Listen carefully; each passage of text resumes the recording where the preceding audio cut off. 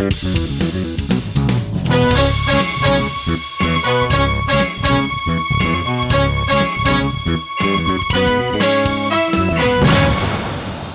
and welcome to another episode of the Tech.eu podcast. I'm Roxanne Varza, and I'm here with Tech.eu editor Robin Waters. Hi, Robin. Hey, Roxy. So we are back with another great lineup of topics, including GoDaddy's acquisition of European rival for $1.69 billion. We have German company Trivago that has filed to raise $428 million in an IPO. As always, we had quite a bit of funding in Europe, so we'll highlight the rounds of eFounders, Partech, Lilium Aviation, and Peppo. Robin, you had a chance to catch up with Dominique Krabbe, the head of EIT Digital Challenge, and we'll wrap it up with an interesting discussion of some research findings from both Balderton and Atomico. But before we get started, maybe we should say a quick word about some big announcements that we made at TechCrunch Disrupt concerning Station F. What do you think, Robin? Yeah, maybe I should just interview you for a bit. So what's Station F for starters? Maybe people don't know. So we are building the largest startup campus in the world based in Paris, and it's backed by big-time entrepreneur and investor Xavier Niel. And what does that mean, like a startup campus? So how is it different from any other hub or tech campus? So we're actually building something that's probably very similar to a university campus. If you think about kind of a lot of the university campuses in the States, we're first coming out with a big workspace that's huge, and 1 year later, we'll also be adding a housing component. So people will be able to have their startups, but there's also a lot of other services that we have within the building and on site. And then they also have an apartment that's kind of down the way. So give me some numbers. How big is the space going to be? How many people are you now, like in the staff? How many startups do you expect to have at the campus? How many events per year do you want to organize? Sure. So we have so many numbers. They're huge numbers. So the building itself is a historical monument that's 34,000 square meters. So that's literally the size of the Eiffel Tower laying down.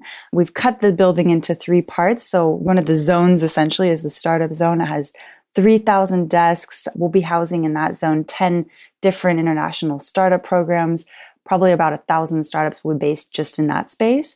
Another part of the building has event spaces. We have 8 total in the whole building, including a 360-person auditorium. We have a number of different meeting rooms. I think there's over 50 private offices. We have a fab lab on site for prototyping. We have a coffee shop. We'll have public services, a post office, tons of different things like that in the other zone. And then we have 1/3 of the building that's a massive restaurant, can seat 1,000 people, has 4 kitchens and a bar. It's open to the public 24/7. So it's also really important for us to be able to also just have the public be able to come onto campus. And then about 10 minutes away is the housing component, which is around 15,000 square meters of apartments. And that will be able to house 600 of the entrepreneurs that we work with. Wow, you know your numbers well. Had to learn them. But that sounds absolutely massive. Really looking forward to that. One last question. I'm interested. So one of the conclusions of Atomico's report, which we'll talk about in a bit, was that there has been really no centralization of European tech in the main hubs like London, Paris, Berlin, and Stockholm, as they were expecting. Instead, it seems like European tech is really in all of Europe, so with vertical specific hubs and like deep learning centers in places like Zurich, Lisbon, Munich, and whatnot. And on the flip side, there's this trend of these mega hubs like, Factory in Berlin and Bradfield Center in Cambridge, Interchange in Camden, Google Campus in places like London and Madrid. I just visited Maria 10, or 10, I don't know how to pronounce it, in Helsinki, and soon Station F in Paris. Now, what is the appeal of these mega campuses if European tech is really getting more fragmented rather than the other way around? So, I think actually when Xavier wanted to do this kind of project, it started a few years ago. We've been in construction since 2014. At the time when you look at the French ecosystem, and I think it's probably very much the case today, it was there's a lot of really strong players, but they're relatively small. We have a lot of names like Numa, The Family, eFounders, what have you, but they're not like huge kind of in the same way that Google Campus is in London and maybe the Factory is in Berlin. So I think the objective was to kind of put something massive that would really be kind of emblematic. That way, when foreigners look at France, they can really see something huge in this ecosystem. And it was also an opportunity to kind of put an entire ecosystem under one roof. We're also using this as an opportunity to bring some international players or players from outside of Paris to our location, because the point of this project is not just to pick up, everybody who's already working in Paris and just put them in a new location. So we were able to announce this past week that we're, having our first members on campus. We mentioned who they were. We said, for example, a couple of VCs will be in our space. We also have, Fab Lab, it's a brand from the US. We're bringing HEC, which is a top business school. We're putting their incubator into our space. And that's somebody who's currently not based in Paris. We mentioned that Facebook would be doing something in our space, and Vent Privé would be launching its first program in our space. So these are actors that don't yet exist. So I think it's also an opportunity really to do something very, very different and also have a very international appeal, which is kind of not currently the case for this ecosystem. Right. Very well pitched. I wish you all the best, of course. Thank you. So now on to our normal topics. Let's move on to GoDaddy's acquisition of UK rival Host Europe Group for $1.69 billion. I'm guessing I probably don't have to present GoDaddy for our listeners. It's a US company founded in 1997 that's a domain registrar and a web hosting company with more than 63 million domains under register as of January of this year. HEG, which is the company they've acquired in Europe by comparison, is one of Europe's largest web hosting firms. They manage 7 million domains, which is roughly 11% of what GoDaddy manages. So HEC has brands like 123reg, Domain Factory, Heart Internet, and Host Europe. GoDaddy's acquisition of its UK rival will help the company expand into Europe. The company had already been growing in Europe with apparently 25% of UK-based domains being registered through their service. And apparently GoDaddy has already considered acquiring HEG back in 2013, but they dropped the plan over integration concerns. Yes, interesting acquisition. I actually started my career in the hosting business, so that's a really familiar one for me at least. And another big one. It's not the sexiest one, but it's another big acquisition in Europe. Now, German hotel booking site Trivago, meanwhile, has updated its US IPO plans this week. Not long after Scottish flight booking site Skyscanner got acquired by Ctrip for a fortune. So these are all interesting developments in the travel tech space. Now, the Düsseldorf-based company was founded in 2005. It's planning now to price its shares between $13 and $15 a share. That means that it will raise about up to $428 million. We don't know yet at which valuation and how the actual opening is going to go, but that's the numbers that they're pitching this week. So this is a Kayak and TripAdvisor competitor. They have about 1,000 employees. It's partially owned by Expedia. They showcase over 1.3 million hotels in 190 countries. Trivago has raised quite a bit of funding to date, just under $53 million, with investors like Howsat Media and Inside Venture Partners. Expedia famously purchased a majority of the shares, like 61% of the business, back in 2012 for $630 million. But now Trivago is going public, spinning off essentially. There have been relatively few IPOs for European tech companies this year. We've been watching it. But according to TechCrunch, there should be a wave of companies going public in 2017. So Trivago is going to be one of them. We'll have to wait and see for the rest. Yeah, we'll definitely have to wait and see. I'm excited to see who else will be announcing that soon. Now, as usual, we have too many funding rounds to cover in Europe. So this week we've decided to highlight Franco-Belgian startup studio eFounders, France's Partech, and Germany-based Lilium Aviation and Peppo. So first off, Franco-Belgian startup studio eFounders has raised 5 million euros from 40 investors. They'll be building 2 new startup studios in Paris and Brussels over the next 2 years. eFounders is known for having started companies like Mention, Front, Aircall, Textmaster, and more. They essentially launch, house, and staff startups for 18 months. And some of their companies like Front have gone on to do Y Combinator, while others like Aircall and Mailjet have raised funding with prominent investors like Balderton.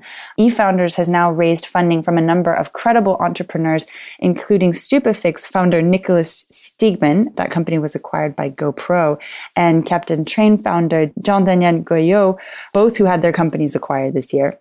eFounders has actually previously raised 5 million euros in June of last year, led by Fotolia founder Oleg Cheltsov. Yep. Well, obviously, because they're also in Brussels, I know these guys quite well. It's been very interesting to see them grow and evolve over the past few years. They're basically proving, as far as I'm concerned, that the startup studio model can work. Although you also have to note that they really focus on a very specific type of company building, more specifically software as a service companies. So that's what they really focus on. The main benefit, of course, of doing that is that with each company that they build, they learn a lot about anything that they can use across the whole network of startups that they have. Things like monetization, growth hacking techniques, tricks for onboarding and retaining customers and users, etc. So they can use all of these stuff they learn in one company and use it for the next. That means that they can also build tools internally that can help their entire portfolio across the board and boost growth across the network.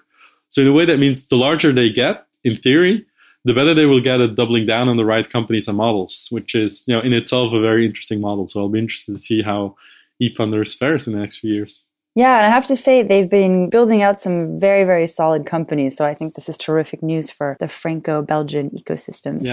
Yeah, we actually use Mailjet to send our newsletter and our Monday announcement for the podcast, etc. So I really super. Like that. And at Station F, we use Mention. So everybody's using something. But now we have France-based fund Partech that has announced a new 100 million euro seed fund. Partech as a firm is perhaps one of France's oldest and most successful funds, having invested in companies like Made.com, Cantalk, Sigfox, RockU, Hyperloop One, and more. Their seed activity, however, is relatively recent. They only launched their first seed fund in 2013, and the fund's initial LPs and investors included entrepreneurs, angels, investors from Microsoft, Twitter, Dropbox, Apple, and more. So now they have a new 100 million euro fund, which is more than 3 times the size of their first seed fund. Partech is planning to invest in 80 US and European seed stage startups.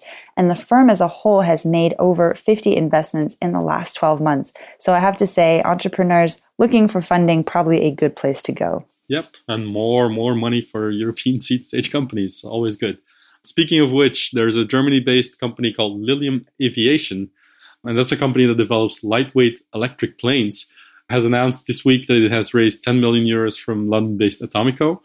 This funding is supposed to help them commercialize the lightweight commuter aircraft that can actually take off and land vertically. So the company is also aiming to use these jets for intercity air taxi travel. So I guess it's kind of a competitor for BlaBlaCar, but in the air. The company was founded in 2015 by a group of former doctoral students from the Technical University of Munich. And this funding should also help contribute to the expansion of the team, which should be about 35 people in the near future. And Atomico founder Niklas Zennström announced the investment at TechCrunch Disrupt in London, saying that European VCs want to make flying cars a reality. So aside from all the details, can I just say that this is a fucking cool company to watch? Yeah, I think also if you look at their product, it looks so cool. It looks like, I don't say that about any flying objects, but it just looks really kind of next generation for what it is. But finally, another interesting investment coming from Germany is now messaging app Peppo, which has announced a $2.3 million round led by China's Tencent. Really kind of very interesting investors in this one. Some refer to the product as kind of a consumer Slack, whereby users are connected through the social messaging platform based on their interests. The funding amount doesn't seem to be very significant. I think they decided not to provide the exact amount, but did specify that it was in the tens of thousands. However, they have some really prominent backing. So in addition to Tencent, they have Greycroft, Vector Ventures, Correlation Ventures, and the Fab.com founders. So yeah, I think this is a startup to watch, and I think very interesting in terms of the early stage investors they've already brought on board. Yeah, and actually the company was actually founded by Jason Goldberg, who's very famous for starting and raising all that money for Fab.com back in the days, and eventually selling it for almost next to nothing to the Irish company PCH. So even watching the founder alone start something else is going to be interesting to watch. Yeah, I have to say, I hope this one won't turn out the same way. But now let's listen to Robin's interview with Dominique Krabbet, the head of EIT Digital Challenge for European Scale-Ups. And this was recorded at Slush in Helsinki. So, hey, this is Robin from Slush in Helsinki. I apologize for my voice, too much karaoke. But I'm here with Dominique Krabbet, who's the head of the EIT Digital Challenge. And maybe just give us the basic. What's EIT Digital? Sure. Well, EIT Digital is the leading pan-European innovation network. So we're backed by the European Commission, by the European Institute of Innovation and Technology, and we bring together a large network of leading corporations, research institutes, and technical universities to help them innovate in the field of digital technology. But we also have a pan-European acceleration program supporting startups and specifically scale-ups to grow internationally, to get access to market, access to new clients, and also access to finance. Great. Well, then I think you're in the right place this week. But what actually brings you to Slush? What are you doing? Well, specifically here at Slush, we had the last final of our EIT Digital Challenge. So we have 5 different categories, covering 5 verticals that we focus on. And the last one of these 5 was here at Slush yesterday, on the topic of digital industry. So that was really nice. And we also have a booth here, from our accelerator showcasing some of the startups that we support. I took a look at some of the winners. I was highly impressed by the quality of some of the ideas that just seemed very innovative to me, at least. What are some of the ones you liked personally? Well, I think there are a lot of really, really great companies. What we've seen is that this year we had more strict criteria. So the startups were much higher quality, really startups early scale-ups, if you like, companies that are already on the market selling their product. And there were lots of really great innovative solutions among all the finalists. I think 2 that I would pick out is the winner in the category digital infrastructure. The company is called iOffice from Spain. They are already pretty large. I mean, they have already 2 million in revenue per year. They're already operating on an international scale, and they solve a pretty big pain point, which is taking away with interferences between routers for Wi-Fi. So you really get a seamless Wi-Fi experience, and you also save costs for the people who run Wi-Fi networks. So that's a pretty deep technology innovation, patented, very, very innovative, and very successful. That's one. And I think maybe picking one from here, from the Slush final in digital industry, would be ProGlove from Munich. They're a company that has developed a smart glove, if you like, for smart manufacturing that lets workers work with both hands freely, but has a scanner included, and so they can directly scan the parts they're building, and it saves time, it saves money, and it's a kind of the first of a kind smart wearable for manufacturing. So it's pretty nice. Sounds great. What do you actually give to the startups, the winners of this challenge? What do they get? Yeah, so all the winners, it's 15 in total, or actually 16, because yesterday here at the industry final, we chose to have 2 third prizes. They will all be invited to Berlin in 2 weeks from now, on December 12th and 13th, to come together with our whole accelerator team. We have 50 experts from all across Europe. They're going to work with companies, really look into how can we give them introductions into our network of the more than 130 partners that we work with, but also beyond that, how can we help them internationalize their business, grow their business? How can we help them raise money? And to really work with them. And we'll have a very nice networking event on the evening of December 12th, where TechEU is also going to be present. And we're going to hook them up directly with some partners, investors from our network, and make sure they have a good time and really take some value out of it. That's one thing. And we do a lot of publicity and visibility for them. So we're really going to spread the word about them across Europe. They'll also have the chance to work with our accelerator on the longer term if they choose so. And then on top, of course, the 5 best ones, so the best companies per category, take home a 50K cash prize. Each one, yeah. Really good. You mentioned that you already kind of changed the challenge this year by putting the bar a little higher, the more scale-ups than startups. How do you think the challenge will evolve next year? So what are some of the things you learned this year that you might change or improve for next year? Yeah, I mean, so what we learned definitely is that it's much harder to find the real good scale-up companies, right? So not the ones that might have an innovative idea, but really the ones that have proven that the product market fit is there, that have really revenues and traction already, and that are now ready to go international. So that's much harder to find. So we're going to look into rethinking maybe the price package a little bit, and also maybe rethinking the timeline of the contest, to make sure we really get these big companies that are, ready now to scale. They want to get the support fast. They really want to scale up their business. They are not the ones anymore that think so much about prices, but they really want to get their business going. So we're going to look into, how to tap into those even more than this year. But we were really happy by the results and the quality we got this year already. Maybe a slightly off-topic question. What do you think of Slush this year? Well, I think it's really nice. For me, it's actually the first time at Slush. EIT Digital and the Accelerator, we have been here for several years already. But for me personally, it's the first time, and I'm really impressed by the whole production, right? I mean, the way it looks is very different from other conferences. It's just a great style and a great atmosphere here. I haven't had much time to look around, honestly, unfortunately, but I'll hope I can check a bit out some other startups here and some other talks. But it's a great production. I mean, a great event to be, for sure. I agree. And I actually think it's one of the best editions and one of the best conferences I've ever been to be fair. So, yeah, if anyone's listening and you've never been to Slush, you're missing out. Dominic, thank you so much, and best of luck with the rest of the event. Thank you very much, Robin. And finally, we have some interesting reports released by Balderton and Atomico with regards to the European startup ecosystem. So starting off with Balderton, they released a report on the European talent landscape with some interesting key findings with regards to hiring international, senior, and technical profiles. The report finds that London, Paris, and Berlin dominate the European startup landscape, and they have as many developers as Silicon Valley. That said, London is by far the most international, with 40% of the workforce coming from or spending time abroad. With regards to technical profiles, salaries for engineering roles can vary by a multiple of 4 given the location. It seems developer pay is the highest in Switzerland, not something I would have imagined, and actually the lowest in Portugal of the countries that they looked at. And finally, average time spent hiring senior talent is around 20 weeks, costing up to 5,000 euros, and which can be longer and more expensive, obviously, when requiring a visa. Yes, very interesting findings. You can check the whole report at talent.balderton.com, by the way. Now, Atomico and Slush have also teamed up to release a report in Helsinki on the state of European tech. They did that last year as well, but this one's much more extensive. Some very interesting findings. A lot of research went into this report, I know, because it also features data from TechEU and Dealroom, our partner. It also features data from LinkedIn, Stack Overflow, London Stock Exchange, Invest Europe, and many more. Now, this report found that Europe's traditional startup hubs were no longer limited to London, Berlin, Paris, and Stockholm, which I mentioned earlier, but they include many more cities across the continent.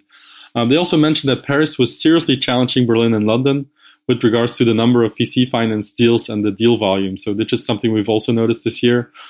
There's been some gradual cooling off on investments, we have to say, across Europe in 2016 compared to last year. So every quarter it kind of goes down a little bit. This year, while it only went up last year. Nevertheless, projections for the final weeks of this year from Atomico and Slush show that 2016 will still finish as a record year when it comes to both deal volume and capital invested in Europe. Now, another finding is that Europe is becoming more and more focused on deep tech, which means like artificial intelligence, machine learning, driverless cars, AR, VR, the Internet of Things, these planes that can take off vertically and all that. So with the report, really observing an increase in the developer base in these sectors. Another interesting finding is the increasing involvement from corporates, I think. That was an interesting one. Europe's largest corporations have acquired more than 50 tech companies and made more than 250 investments since 2011. And meanwhile, Silicon Valley giants have scooped up dozens of European companies over the same time period. There are a lot more findings in the report, of course, so I suggest to look up the report on TechEU or SlideShare. But one more to conclude with. Compared to 2015, 88% of the respondents of the survey are either more or equally optimistic about the state of European tech. So that's obviously very encouraging, good for us. And on this optimistic note, we're going to finish the podcast. Thank you so much for listening. Please subscribe on iTunes or SoundCloud if you haven't already, and tell all your friends. You can and should follow Roxanne on Twitter. She's at Roxanne Varza, and myself at Robin Waters. And of course, TechEU at tech_EU. Hope you listen again next week. Thank you very much, Roxanne, for joining us again, and best of luck with Station App. Thanks, Robin.